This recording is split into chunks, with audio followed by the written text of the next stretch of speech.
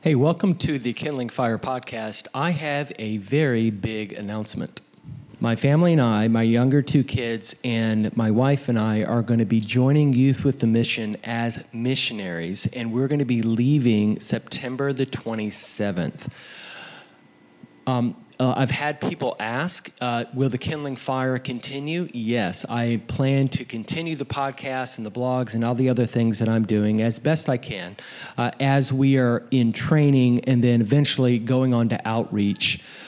If you would like to learn more about that adventure that my wife and I and family are taking, go to our website, troyandkathy.com, troyandkathy.com, or go to YouTube and subscribe to our Mangum Adventures channel. Okay, let's get to the podcast. I used to come home in tents because I'm a type A and I'm a builder, and I'm building this church and I'm driving and stuff. And finally my wife, and I have 5 little kids at home, and my wife finally said to me, Robert, you don't need to come in the house until you want to be a dad. Wow. And I'd say, what do you mean? And she'd say, why don't you sit in your Suburban in the driveway and just unwind until you're ready to take your hat off and put your father hat on, because we don't need you coming home in tents and being Mr. Businessman and all wound up. These kids are waiting for their hero to come home. So why don't you just sit in the car for half an hour, and when you're ready to be a dad and change gears, then you can come in the house. But we don't need you coming in the house being all locked up real tight. Can you do that? And I'd say, wow, that's harsh. And so I had to sit in my car to change my hats because I'm a focused, driven, driving, I want to do something. And then my kids just want me to mellow out. And I never was mellow. And I had to learn how to become mellow. Hey, welcome to the Kindling Fire. My name is Troy Mangum. St. Ignatius said, the glory of God is man fully alive. Jesus said, it is to my Father's glory that you bear much fruit. This podcast is here to bring God glory through you becoming fully alive and you bearing much fruit or having powerful results in your life. I believe you can use your unique gifts and talents to change the world. If you listen to this show and read our blogs, you will be inspired to take your own journey of faith to become a man or woman who is fully alive, making an impact in the world around you.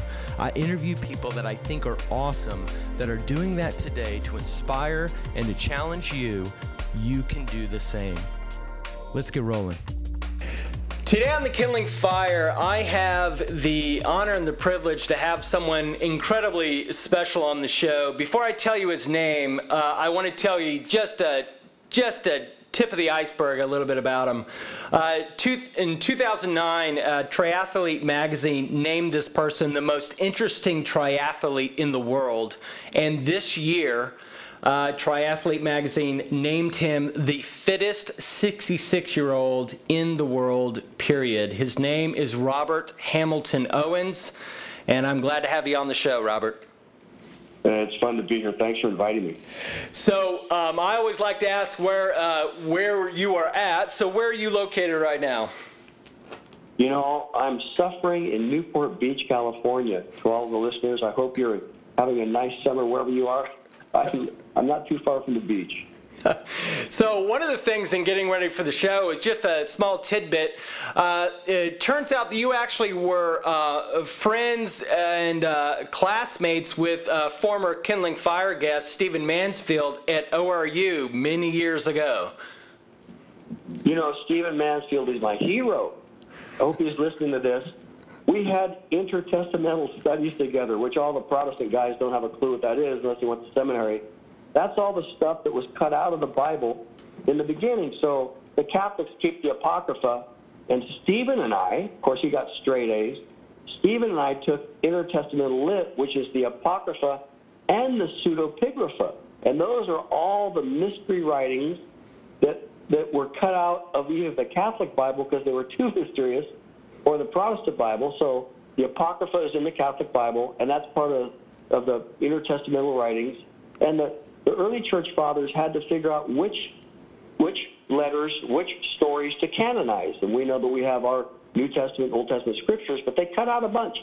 Stephen and I took that class, and Stephen and I were in a group together trying to get straight A's out of all these weird documents. And we had fun. So Steve is obviously so smart, so gifted, and we did ORU together back in the days when we were wanting to be real Bible heads. That was a nice. When I found that out, I was like, oh, that is such a small world. So, Robert, when I think of you, a scripture comes to mind, and it's this scripture, and it says, "The race is not given to the swift, nor to the strong, but unto them that endure to the end." That's Ecclesiastes 9:11.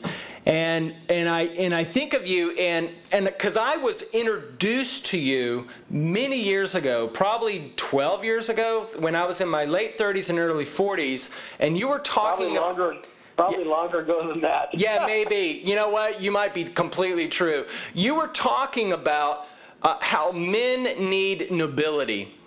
And you were talking about running in circles with Maximize Manhood, Dr. Edward Lewis Cole.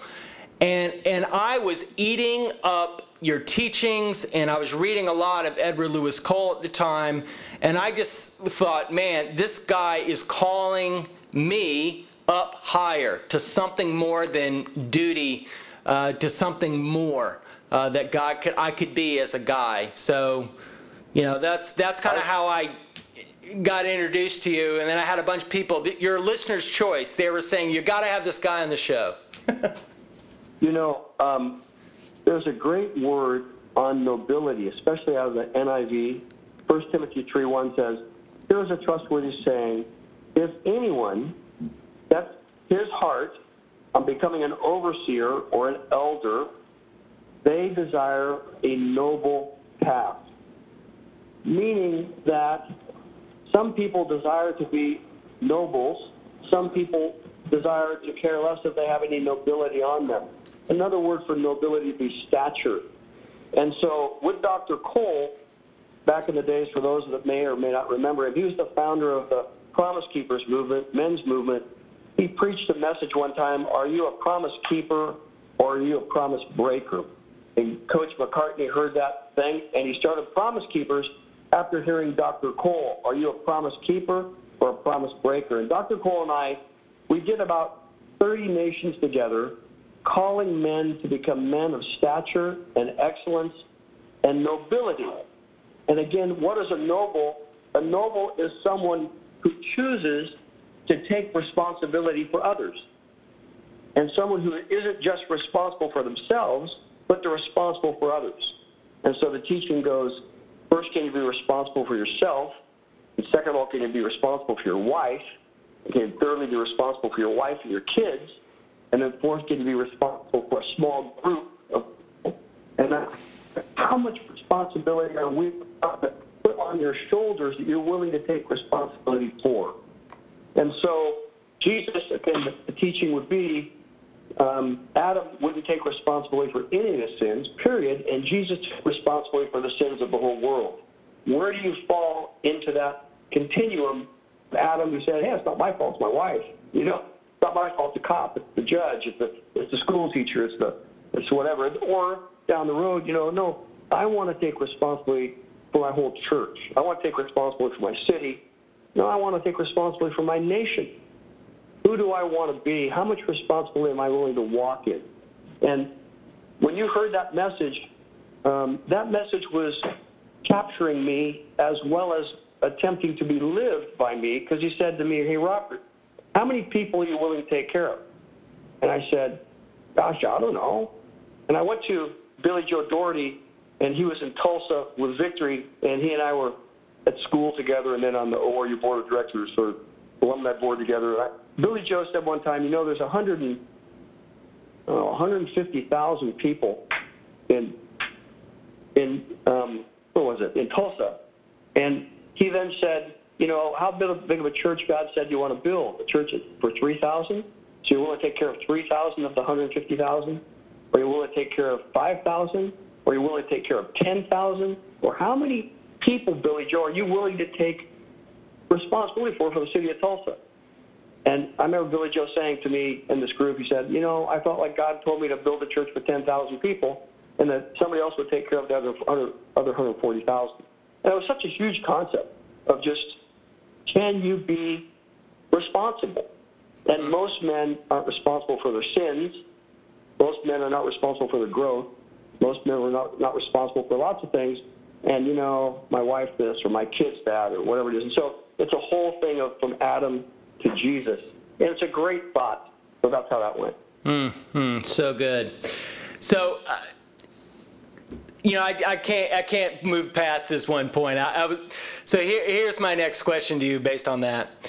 That responsibility that the Lord invites us to, and sometimes we say yes to, if not handled well, do you believe that will crush a man? Could? Yeah, you bet. Pressure makes men, and pressure breaks men. The same pressure that makes one couple is the same pressure that'll break another couple. Yeah. You know, you get an autistic child, a child with spinal bifida, you get a kid, and some, like we know that autistic families have about a 95% divorce rate. Because you stop being lovers, you stop being best friends, you become caretakers, you both have this full-time needy child, and you stop having a life of your own. And so there are different kinds of pressures that have an effect on us. And it just is amazing to me that the pressure on one guy breaks another guy. And you never know. I tell kids when they're dating, and before they say I do classes, I say, you don't really know your spouse until you fight with them. Because they're always on their honeymoon stage. They're always acting great. But you never know until they lose it who they really are. And then they morph on you. And you go, wow, I didn't know that creature was in there. And so, you know, pressure is a huge issue, and you got to be careful. Yeah. And one of the things that I'm so excited about having you on the show is your life has been, you've had pressure put on you, you've created pressure on yourself, you've got sort of a long history of, I would say, winning and failing in that area, and it's not like any other man. But you've done it in very spectacular ways, I'll say that. And let's just segue into a little bit of what you've actually done. Tell us a little bit about, you know, why would the Triathlete magazine say you're the most interesting person, interesting triathlete in the world? Get that for me. Well, because I think, you know, before I got saved, I did a bunch of stuff. And, you know, I was Air Force Special Forces. I was recommended. I did that not because I was such a hot guy, but because I dodged the draft back for Vietnam, and the Lord told me to make everything right in my life out of Luke. And all of a sudden, you know, everything, Lord? He said, yeah, I like everything. And so the Lord said, you have no integrity. I was a baby Christian. The Lord said, you have no integrity. You dodged 2 for the Army, so you owe me 4. So I didn't tell the Air Force that I was unqualified by the Army being a Dodge drafter, and so I went ahead and said, well, I'm going to do it. I was maxed out. So I went and did Air Force Special Forces. And from that led me to all kinds of mountain climbing and scuba diving and parachuting, and I learned men's ministry, being a team leader of all these unsaved men who could give a rip about Jesus or religion. In fact, I ate those guys for lunch. As well as, you know, I learned how to grow up. It was too bad that the church couldn't help me grow up, but I had to go into Pharaoh's army, and Pharaoh grew me up, and the military grew me up. When I came out, I was a different guy, and then I started smuggling Bibles in Eastern Europe because I was bored, and I went to Bible school, I went to theology school, you know, and got a degree in theology, and I've just been, you know, all over the world and done a bunch of stuff, and had some great times. I think, you know, I've spoken to 50,000, you know, Roman Catholic leaders in Mexico City, all the way down to losing my house and finding myself at the lowest end, hugging the throne, a toilet at the Marriott Hotel at LAX with no money during the recession, in the middle of the night thinking, wow, the rise and fall. You know, it's one thing to be the man and do things and travel and speak and build a church. That's another thing to find yourself with no money, no one's willing to pick you up hitchhiking, and you go back and hide in some Marriott Hotel toilet on the floor and sleep all night, hugging the throne, hoping that the janitor doesn't find you and kick you out as a vagrant.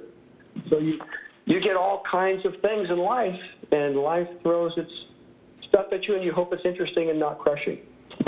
Yeah. Well, I think that's why I love that scripture in the beginning, because there's a lot of men that are swift and strong, but then you fast forward 10 years later, and it's gone. And whereas the Bible says, the race is won by those that endure. And so many, and you know this so well, especially in your exposure to SEAL training, people, you don't come out of that without enduring. It just doesn't, you won't, right? For the guys listening, and again, we're talking because we know there's 30, 40, 50-year-old guys on. There's some pastors on. There's some men's leaders on. There's some just guys on. Finished a weekend doing a Navy SEAL program. I'm tired. I've been up all night long, 2 nights ago, with a group of about, we only had 12 left out of 30. We're doing a Navy SEAL Hell Week down on the beach in the Pacific, and they were doing their ocean portion of 6 and 7 hours in and out of the ocean all night long, doing CrossFit Games stuff in the sand. And I looked at this one cute Estee Lauder makeup woman executive, and she's about 5'6" and about 150 pounds, and she's here from Dubai. She's an Irish woman from Ireland who's working in Dubai as an executive, and her CrossFit coach dared her to come try this Navy SEAL challenge. And she's there shivering in hypothermia. We put all the guys in the hypothermia, and then she looked at me, and I just said, smile, you'll not die. Just breathe. And I had her emulate how to breathe and get control of her mind and her emotions. And this gal made it. And there were 15 other men that quit and didn't make it. And when she hugged me at the end, she said, I didn't know you could go through so many emotions and so much pain in 52 hours. And I said, it's like life. You never know what life's going to throw at you. And you did great, because at the moment when you wanted to give in, you gathered yourself and you figured out what was best. And somebody gave you a smile, and you took something from that, and you made it. And she just cried and cried, and she just hugged me and said, thank you. I said, it's life. You're 30 years old. You're going to do great things in your life, and this will change your life forever. So for the men out there, there's different kinds of things. And the strong finish, life's a long, long life. I just buried my dad at 101. And I lived with him from 92 to 101. He said, gosh, if I had known I was going to live this long. And he was a 40-year Sunday school teacher, and life dealt him some stuff there at the end. Died with cancer and things. So you just have to have good friends. You've got to have a good foundation. You've got to know the Word. The Word has to be in you. And you have to be ready to flex and flow, because life just has its way of having its way with you. And it's not the Bible it's the pressure. The pressure will let you know how good your Bible is inside of you. So you really, at this stage of your life, have distinguished yourself as, again, the fittest 66-year-old in the world. You have, you are the oldest man to ever complete the Navy SEALs Kokoro training, which is right. What you're talking about. It's like a hell week, 50 hours of pure, 52 hours of pure endurance and difficulty. Yes, that's true. And you have, this year, I believe, completed the World Marathon Challenge. Can you explain what that is? Yeah, the World Marathon Challenge is where you run 7 marathons in 7 days on 7 different continents. And that's a wild deal in and of itself. You start in the Antarctic, and the gun goes off, and you do an Arctic or Antarctic marathon at you end up at about 30 below zero plus wind. And then you get on a plane and fly to Cape Town for number 2. And that just happened to be 5.5 hours later, and it was 90 above. So that's a whole other story about people, blisters and swollen feet and heat exhaustion. And then number 3, you fly from Cape Town, you go over to Perth, which is great, long flight, get your first good sleep. And that's 11 hours to go to Perth. You run a night marathon, then you fly up to Asia, which is Dubai, they choose. You run around Dubai at night, and then you fly from Dubai to Lisbon, Portugal, and you do Lisbon at night, and then the rain on cobblestones, a winter night in Europe is just wild. And then you get the long flight to Cartagena, Colombia for day number 6, and you run around Cartagena, Colombia in the heat, and then you fly up to Miami for your last marathon, and you run that marathon about 7 hours after you finish the Cartagena one.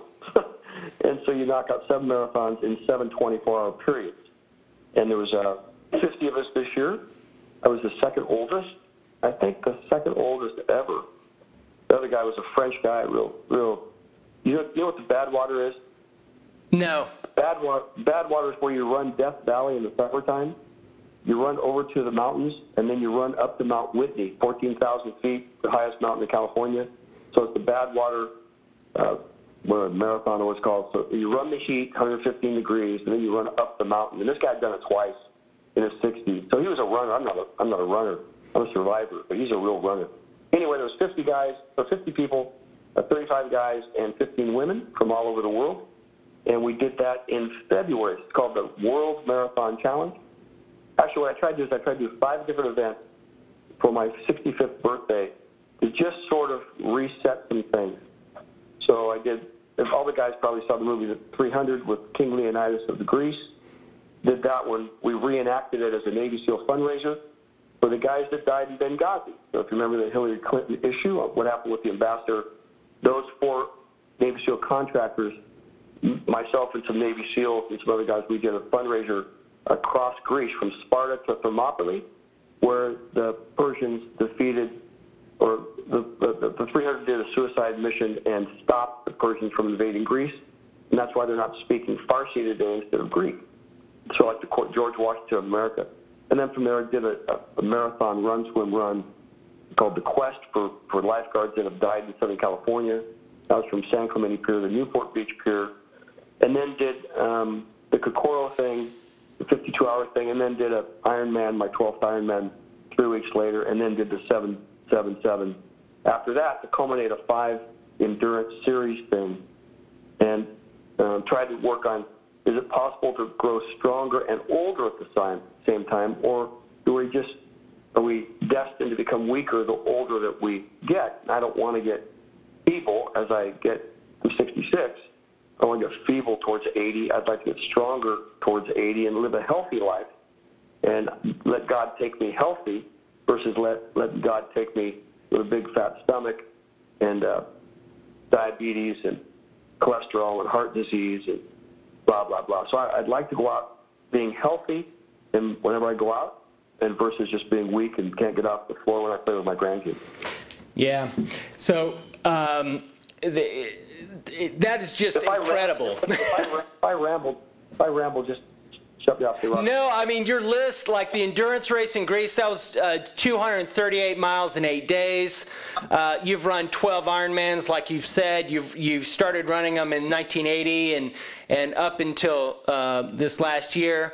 I mean, you have physically done things that very, very, if any, few people have done at your age. And what I want to segue into is a little bit of what we were talking about going into the show was, where did this endurance activity come from? Because you were talking about it in the context of kind of creating a space in your life that was you could control or understand or something when your life was kind of not in control. And so can you speak to a little bit about the genesis of a lot of this? You know, first, I was an average athlete and in high school and stuff, never first, just average. And then somebody, as a beach lifeguard, I was rescuing people here at the ocean and had people die in my arms and stuff. And then people said, ski patrol, do that. And then somebody said, why don't you go in the Air Force and be a pararescuer? And I didn't think I had the the stamina for that. But guys coached me, and so I became this pararescueman. I found I liked being in shape. I found I liked just being physically fit. Then I had 5 kids. And if any of you out there have had your batch of kids or whatever, I was a church planter, and I planted in Reno, Nevada. I chose Reno because it was a mission field for unchurched people, and it was really hard. I didn't think it was hard because I was young, but looking back, it was really hard with a young bride and planting something and selling used cars with your theology degree to try to get a foothold in the city. And I found that the only thing that I can control in my life was getting up out of bed, maybe, and having my quiet time, and then working out. Then after I was done working out, it was a scramble all day long. I never was in control of my life. And so I had learned early on as a kid to get up early and have my quiet time. But I get 30 minutes to 90 minutes, 60 minutes early in the morning and get my head on square, think the right thoughts, and confess the scriptures, and get that clear thing, then no matter what happened to me the rest of my day, at least I had a base to fight off that day or to win in that day. And I found that my mental therapy, my therapist was getting in the gym and processing my thoughts and praying while I'm doing that. People say, can I train with you? I'd say, no. I just need to be alone and focus and get ready for my day. And that's what held me through 25 years as a senior pastor, as a church planter. We grew the church about 3,000 folks, and every day was a battle. It was a battle with staff. It was a battle with cops and police and youth group and things. It was a wild place. And so I'd go in the gym, and I'd get physically exhausted, let the endorphins work, and that would be my medicine for the day. Then I'd focus on my day. And it carried me on through. And it seemed like if I would stay physically active and work and think and process after getting my quiet time, I could handle being a senior pastor and a husband and a father of 5 and, a staff of 15 full-time and 50 part-time. And we did 6 services a weekend and bought 100 acres of property and fought the city to build a church. And it was physical activity, exercise, that kept me sane. So that's where all that genesis came from. And so you alluded to it earlier when you said that, you've been at the pinnacle of, in your earlier life where you've spoken to, thousands. And then you alluded to, the kind of being penniless and hugging a toilet in a Marriott hotel. Can you take us to some of those dark days? Because if you've lived long enough, you don't get out of this without some scars and some lessons learned. And I think that's, like many, you've gone down that road too. I think really what the guys need to hear is about brokenness. You can always hear the strong guys talk about the strong stuff. But at conferences, you don't hear guys, tell you about their dirty underwear and how they made it, what they went through it. For me, life was a challenge and life was good. 2008 brought the recession. And I've been traveling with John Maxwell for about 10 years off and on. Last thing I did with John, the leadership coach, leadership teacher, was we did the MBA program at Beijing University in Beijing. And we traveled off and on for those 10 years. Then Dr. Cole was another mentor of mine. And we traveled about 20 nations doing men's ministry, 10 trips to Moscow, 15 trips to Beijing, all over the world, Philippines, Joint Chiefs of Staff. And it got me, we ended up doing 50,000 leaders in Mexico City to stuff. But then when 2008 came, the world crashed for me, and we lost our 100 acres as a church. I lost my home. My home I did an owner build for $2.5 million, and it went on the market for $700,000. And I've been on TV teaching people how to prosper and teaching leadership and how to be a stable guy. I was on TV for 22 years in my city, and all of a sudden I lost my home, lost the church property, lost the church, and lost my marriage. My wife said, I've had enough of this ministry. I've had enough of your faith. I've had enough of your you're pioneering, and I'm done. And if you can't fix this and save our house, you fixed everything else. If you're a real man, you'd fix us so we would not lose this house. And I went to the realtors, and I went to the judges, and I went to my mentors. They said, you're going to lose your house, dude. You're going to lose everything you saved for the last 25 years. And I just shook my head, and I did a pastor's conference.